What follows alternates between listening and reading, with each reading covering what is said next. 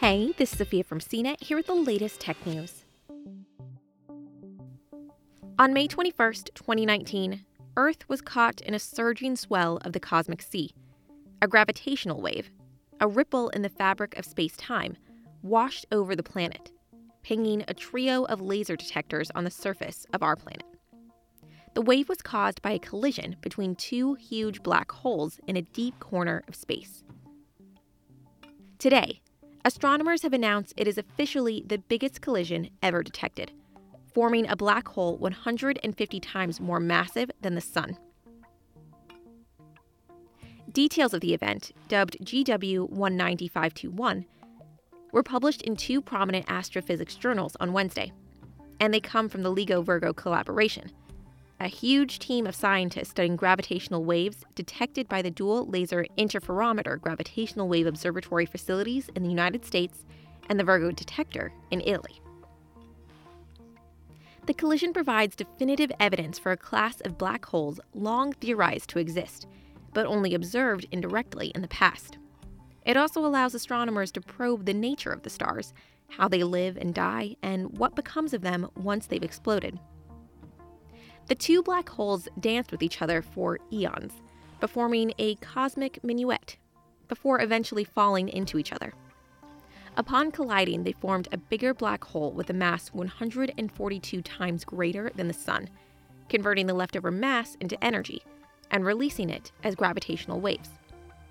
It was those waves that roiled across the universe and eventually found their way to Earth, pinging our detectors.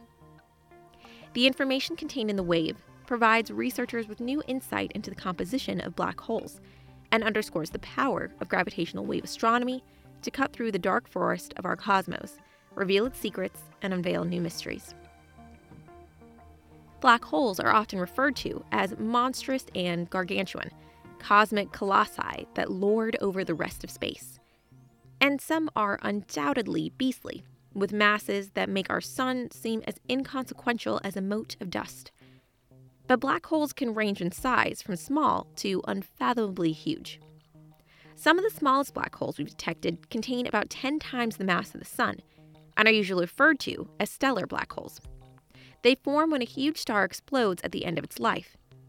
Our current understanding suggests that these types of black holes form if the exploding star is between around 65 and 135 times the mass of our Sun. Stars that fall into that middle range, not too small, not too big, become ghosts, completely eradicating themselves when they die. Right down the other end of the spectrum are supermassive black holes. They can reach billions of masses more than the Sun. These are the true monsters of the universe, and usually lie in the center of a galaxy. Their huge gravitational pull is a sinkhole the rest of the galaxy revolves around. The Milky Way, which is our home galaxy, contains a supermassive black hole called Sagittarius A, and a neighboring galaxy, Messier 87, which is where researchers snatched an image of a supermassive black hole for the first time. The two black holes that caused the GW195521 event fall into the ghostly range. The larger of the two, the one with 85 solar masses, has been described as an impossible black hole, as they present a significant puzzle for astronomers to solve. One hypothesis is that black holes of this size, creatively named intermediate black holes, are formed when two smaller black holes meet, dance, and merge. Kind of like the blob. One black hole eats another, allowing it to become more massive. It seems the two black holes that collided in GW195521 were themselves the result of black hole collisions between two lighter black holes. So some time ago, when the universe was much younger, 4 black holes became 2. Then those two met, danced, and became one. For that to occur, astronomers theorize the black holes must have existed in a cosmic mosh pit, where black holes constantly bash into each other. There are only 3 models that provide plausible explanations. All of them involve turbulent, dense environments from a time when the universe felt at least a little busier.